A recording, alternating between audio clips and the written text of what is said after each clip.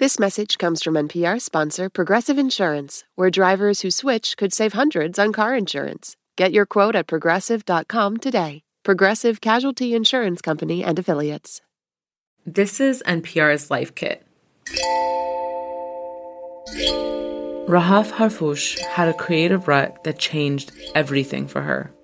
The short story is that I got burned out, and it completely forced me to re-examine everything I thought I knew about productivity out of necessity. It was like beyond self-optimization right into, if I keep working this way, I'm going to die. At one point, Rahaf was someone who was all about pushing through and hustling hard, but eventually she realized it wasn't sustainable. In fact, she came to the realization that this mindset of hustle culture was actively suppressing her creativity, forcing her into a creative rut, and it was devastating. I really understand the pain of not having your creative voice speak to you. Like, we should just take a second and actually acknowledge how awful that is, because in a society where our sense of self-worth is so tied to our professional work, and I experienced this myself as a writer, nothing broke my heart more when I had my burnout, not my failing health, not my hair falling out, not my weight gain, not my insomnia. None of that broke my heart more than realizing that the voice that used to speak in my head and give me ideas went silent. Rahaf is a digital anthropologist and the author of Hustle and Float, a book about reclaiming your creativity in a world obsessed with work. Her work focuses on reminding people that, sure, you can hustle hard, but it only works if you take breaks and recharge, aka float. Without these floats, she says it's really easy to feel like you're never going to have a creative idea again. And what Rahaf said about the pain of not being able to connect with your creative voice, I felt that. My name is Siona Petros. I'm a producer and writer, and over the past year and some change, I've been navigating one of the worst creative ruts of my life. I kept trying to push through it, but it wasn't working. I felt like a failure, like I should be easily able to connect with my creative voice, and I was feeling incredibly sad about it. Whether you're having writer's block or struggling to think of a new recipe or trying to put lyrics together, you likely have been in the same position as me, just pushing yourself endlessly, hoping to have one of those dramatized moments we see in movies and read about in books. The brilliant aha moment is a common image and expectation, but it's a bit unrealistic and unhelpful. So on this episode of Life Kit, we're talking about creativity, and more specifically, how to realistically handle the moments when we find ourselves uninspired and in a creative rut.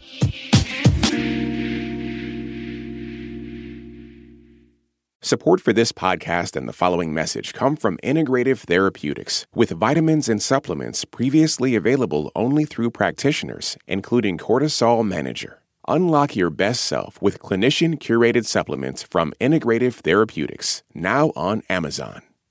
This message comes from NPR sponsor HubSpot. More to-dos, less time, and an infinite number of tools to keep track of. Doing business has never felt harder. But you don't need a miracle to hit your goals. You just need HubSpot, because their all-in-one customer platform can make growing your business infinitely easier. Imagine this: higher quality leads, fast closing deals, wildly happy customers, and more benchmark-breaking quarters. It's not a miracle, it's HubSpot. Visit HubSpot.com to get started today. This message comes from NPR sponsor REI Co-op. REI has gear, clothing, classes, and advice for camping and glamping, biking and hiking, axing and snacksing. Visit your local REI Co-op or rei.com for the 1,000,001 ways to opt outside. I would get intimidated if creativity and making art was something where you had to have this grand inspiration, where you had to have a eureka moment that this is the thing that I have to make right now. Sarah Urist Green is a curator and art educator and the producer behind series like PBS's The Art Assignment and Ars Poetica. She has studied, interviewed, and worked with artists from a variety of mediums over the years, and says that the idolization of the sudden big moment is unrealistic. You have to sort of sit down, and sometimes it comes easily, and sometimes it doesn't come easily.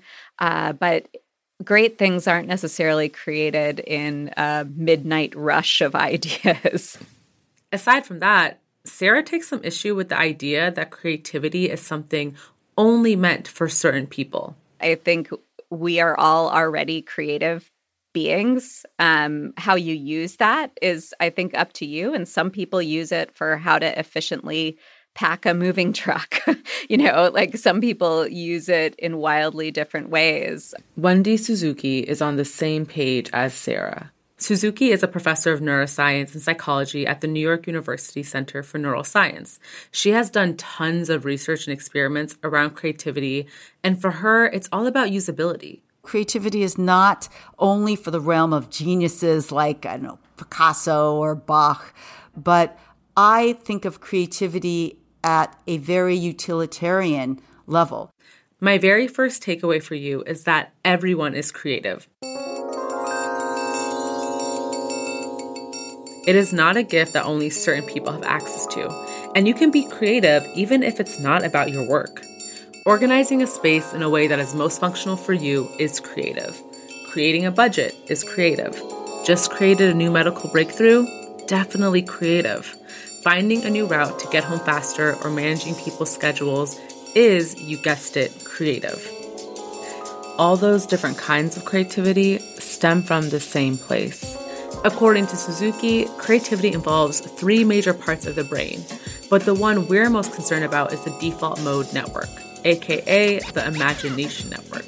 If you put people in a fMRI scanner and you ask them just to, just let their mind wander, what you get is not just random kind of activations of the brain, but everybody's brain who is currently kind of participating in mind wandering has a set of structures, including the hippocampus, that gets activated, and that has become known as the default mode network. Mind wandering is something that happens when a person is awake and has a chance to let their brain explore different brain associations and ideas to create something new or weird or fun. It's often called daydreaming for us non-neuroscientists. How many of us have enough time to just sit and mind wander and let our creativity kind of flow out that way? I don't think enough of us do that. All those random doodles you draw while in meetings or the scenarios that are playing out in your head while you stand in line, that is creativity happening in real time. Which brings us to the second takeaway of getting out of a creative rut. Always remember that creativity is, on the most basic physiological level, driven by your brain having time to wander. So give yourself time to do that. Because when your brain doesn't get time to mind wander, it can lead to a situation where you literally are not able to think creatively about anything. It can feel like all your ideas are blocked because you're scraping an empty bucket. And Suzuki has a great tip for jumpstarting your mind wandering and creativity. Move. I say that just that single power walk is like giving your brain a wonderful bubble bath of neurochemicals that include things like dopamine and serotonin and endorphins and even cortisol. And so what is the effect there? Well, I think most people would say, I feel better if I go for a walk, especially if I'm really stressed out. I'll go for a walk. I'll feel better. Well, it's because that you're increasing these mood boosting and reward boosting neurochemicals in your brain. In fact, Suzuki says consistently moving your body actually promotes the birth of new cells in your hippocampus, which plays a major role in creativity. Just move your body in whatever way you can. So dance, run, jog, stand up and down repeatedly, whatever feels good. So remember, try your best to find those times to mind wander, but don't beat yourself up if it doesn't happen every day. Takeaway number 3 for how to get out of a creative rut is always remembering that you need to stop and rest in order to start again. Never try to avoid the resting part. In an ideal world, the solution would be as simple as carving out time for yourself to chill and see where your mind takes you. But as Rahaf points out, we don't live in that ideal world. We live in a world hyper-focused on productivity, work devotion, and a 24/7 grind. That's the sad thing, is that we keep telling people this toxic story, like, you're tired, just push through. Just keep going a little bit longer. Just go, because we value endurance. We value hard workers. We value people who hustle hard, But on the other hand, our entire society, just in general, is obsessed with creativity. We idolize people who are creatives, and we completely lose our minds over people who are creative and also profitable. It is like the absolute mixture and collision of two big societal values, right? Capitalism and creativity. She says our societal obsession with productivity and a specific idolization of the ultra-rich creative is in part because many employers still use methods to track people's work that made more sense at the turn of the last century. It was a time when most of labor was about manufacturing and reaching peak production in a short amount of time. At the end of people's shifts, bosses could count and see how much work a person had done, but you can't quantify creativity or ideas of any kind in that way. We took a system that was built upon constant work. I'm going to work nonstop for this shift. And we tried to apply it to a creative process where, on a neurological level, being creative is by definition start and stop. It's by definition work and rest. Whether or not you work in a place where you are expected to generate creative and innovative ideas constantly, you still live in a culture impacted by this overarching work structure.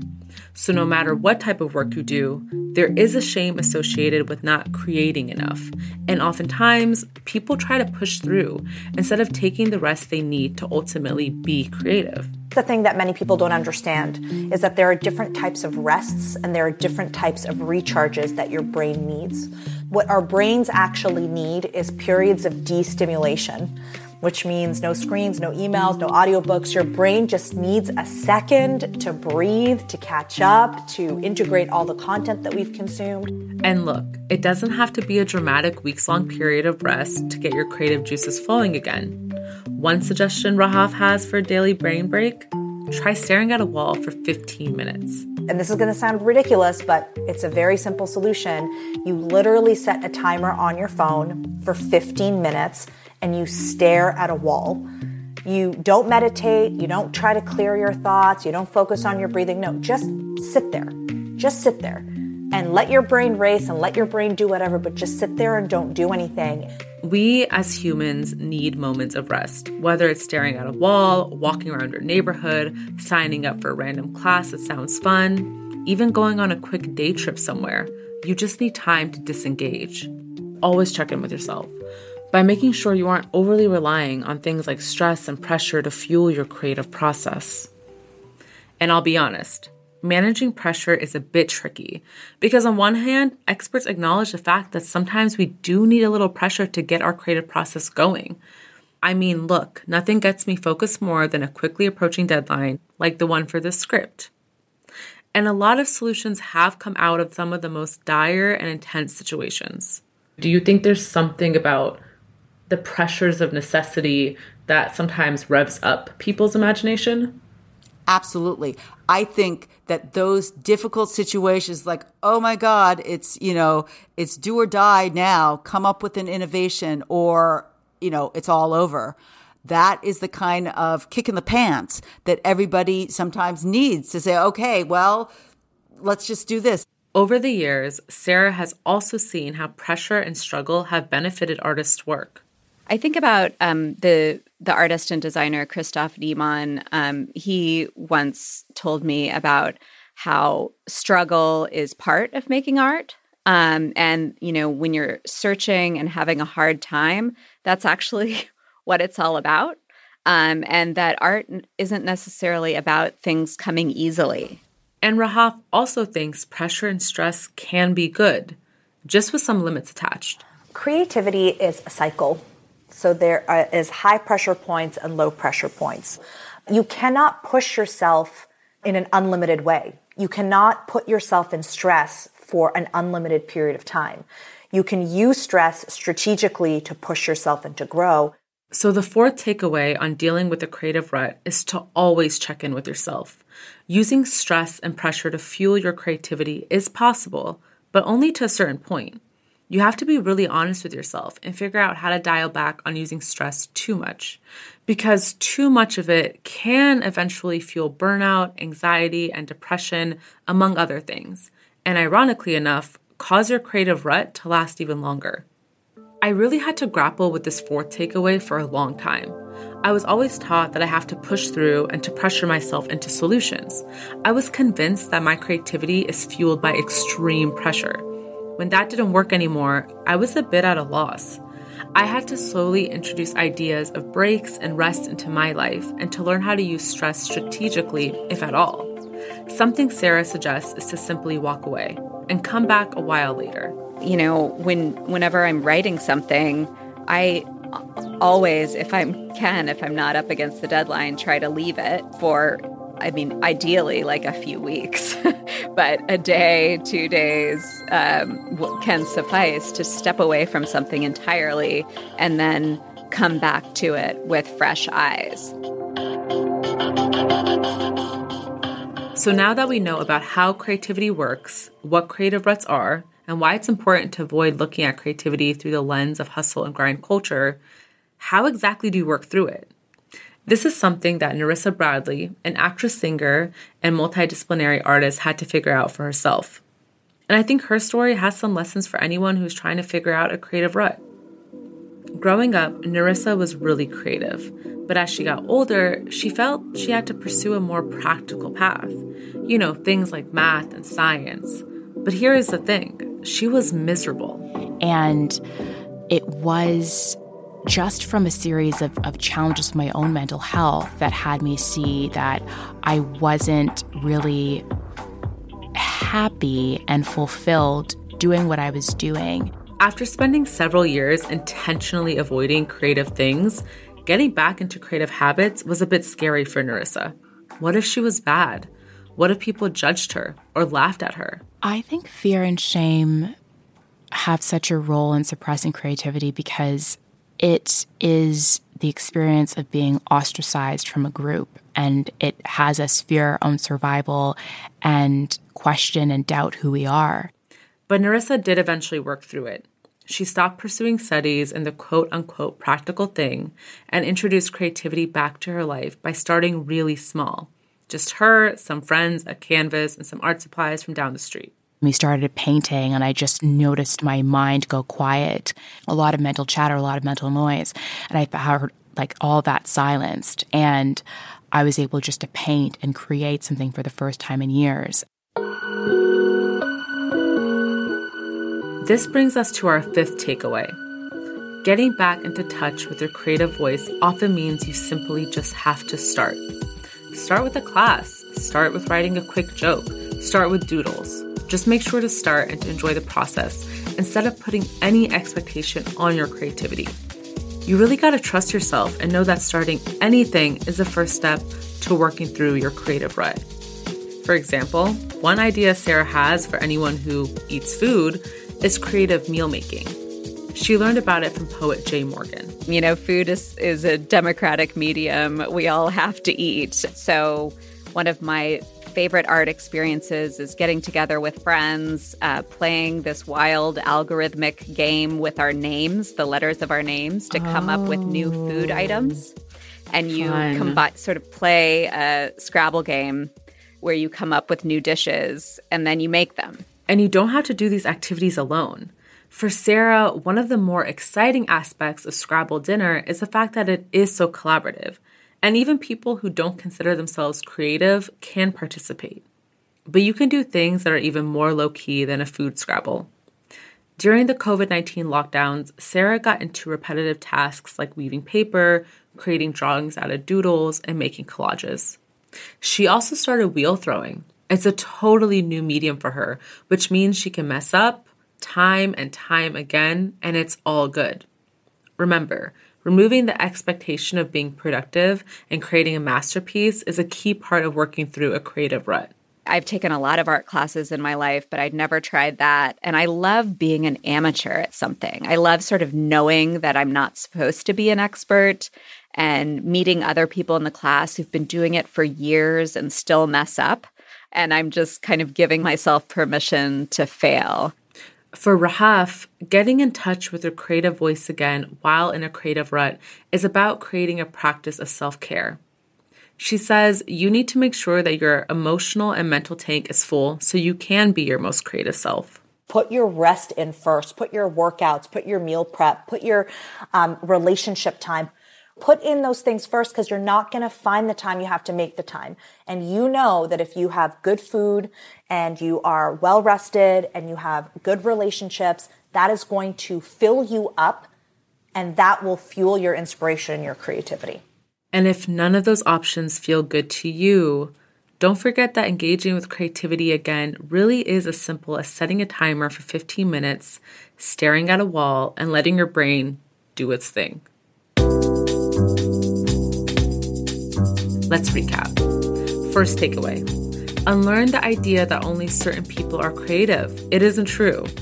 Second takeaway: creativity is fueled by the brain's ability to mind wander.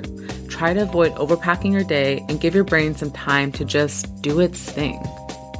Third takeaway: creativity is a stop and start process. Don't forget to stop.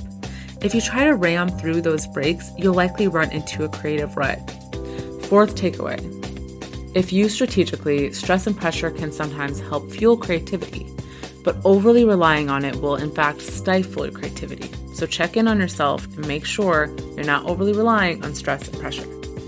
Fifth takeaway: getting out of a creative rut doesn't require a massive project. It can be super small. Whether you want to do arts and crafts like finger painting, go on a walk, or stare at a wall. Just start and trust that you'll eventually get where you want to go. Just take the mic. Just take the action. Just take the first step.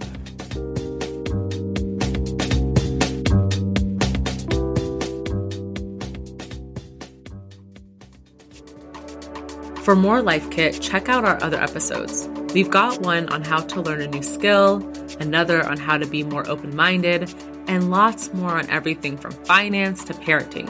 You can find those at npr.org/lifekit. And if you love Life Kit and want more, subscribe to our newsletter at npr.org/lifekit newsletter. And as always, here's a completely random tip. Hi, NPR. My name is Jessica.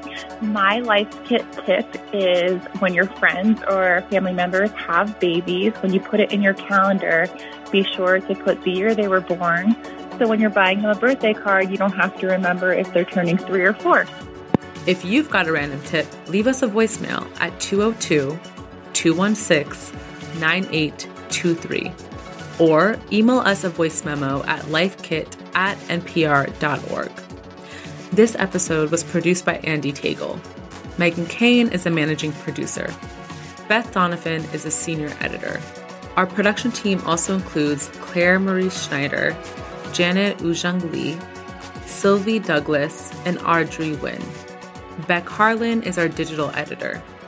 I'm Siona Petros. Thank you for listening.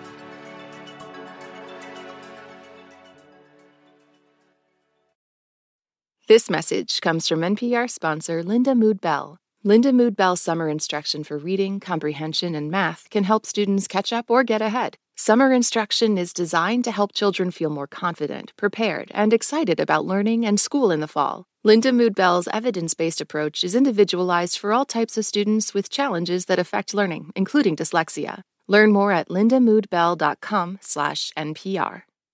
Support for NPR comes from ADP. Say you're in HR and a solar flare adds an extra hour to each day. How would this impact business? ADP designs forward-thinking solutions to help your business take on the next anything. ADP, always designing for people.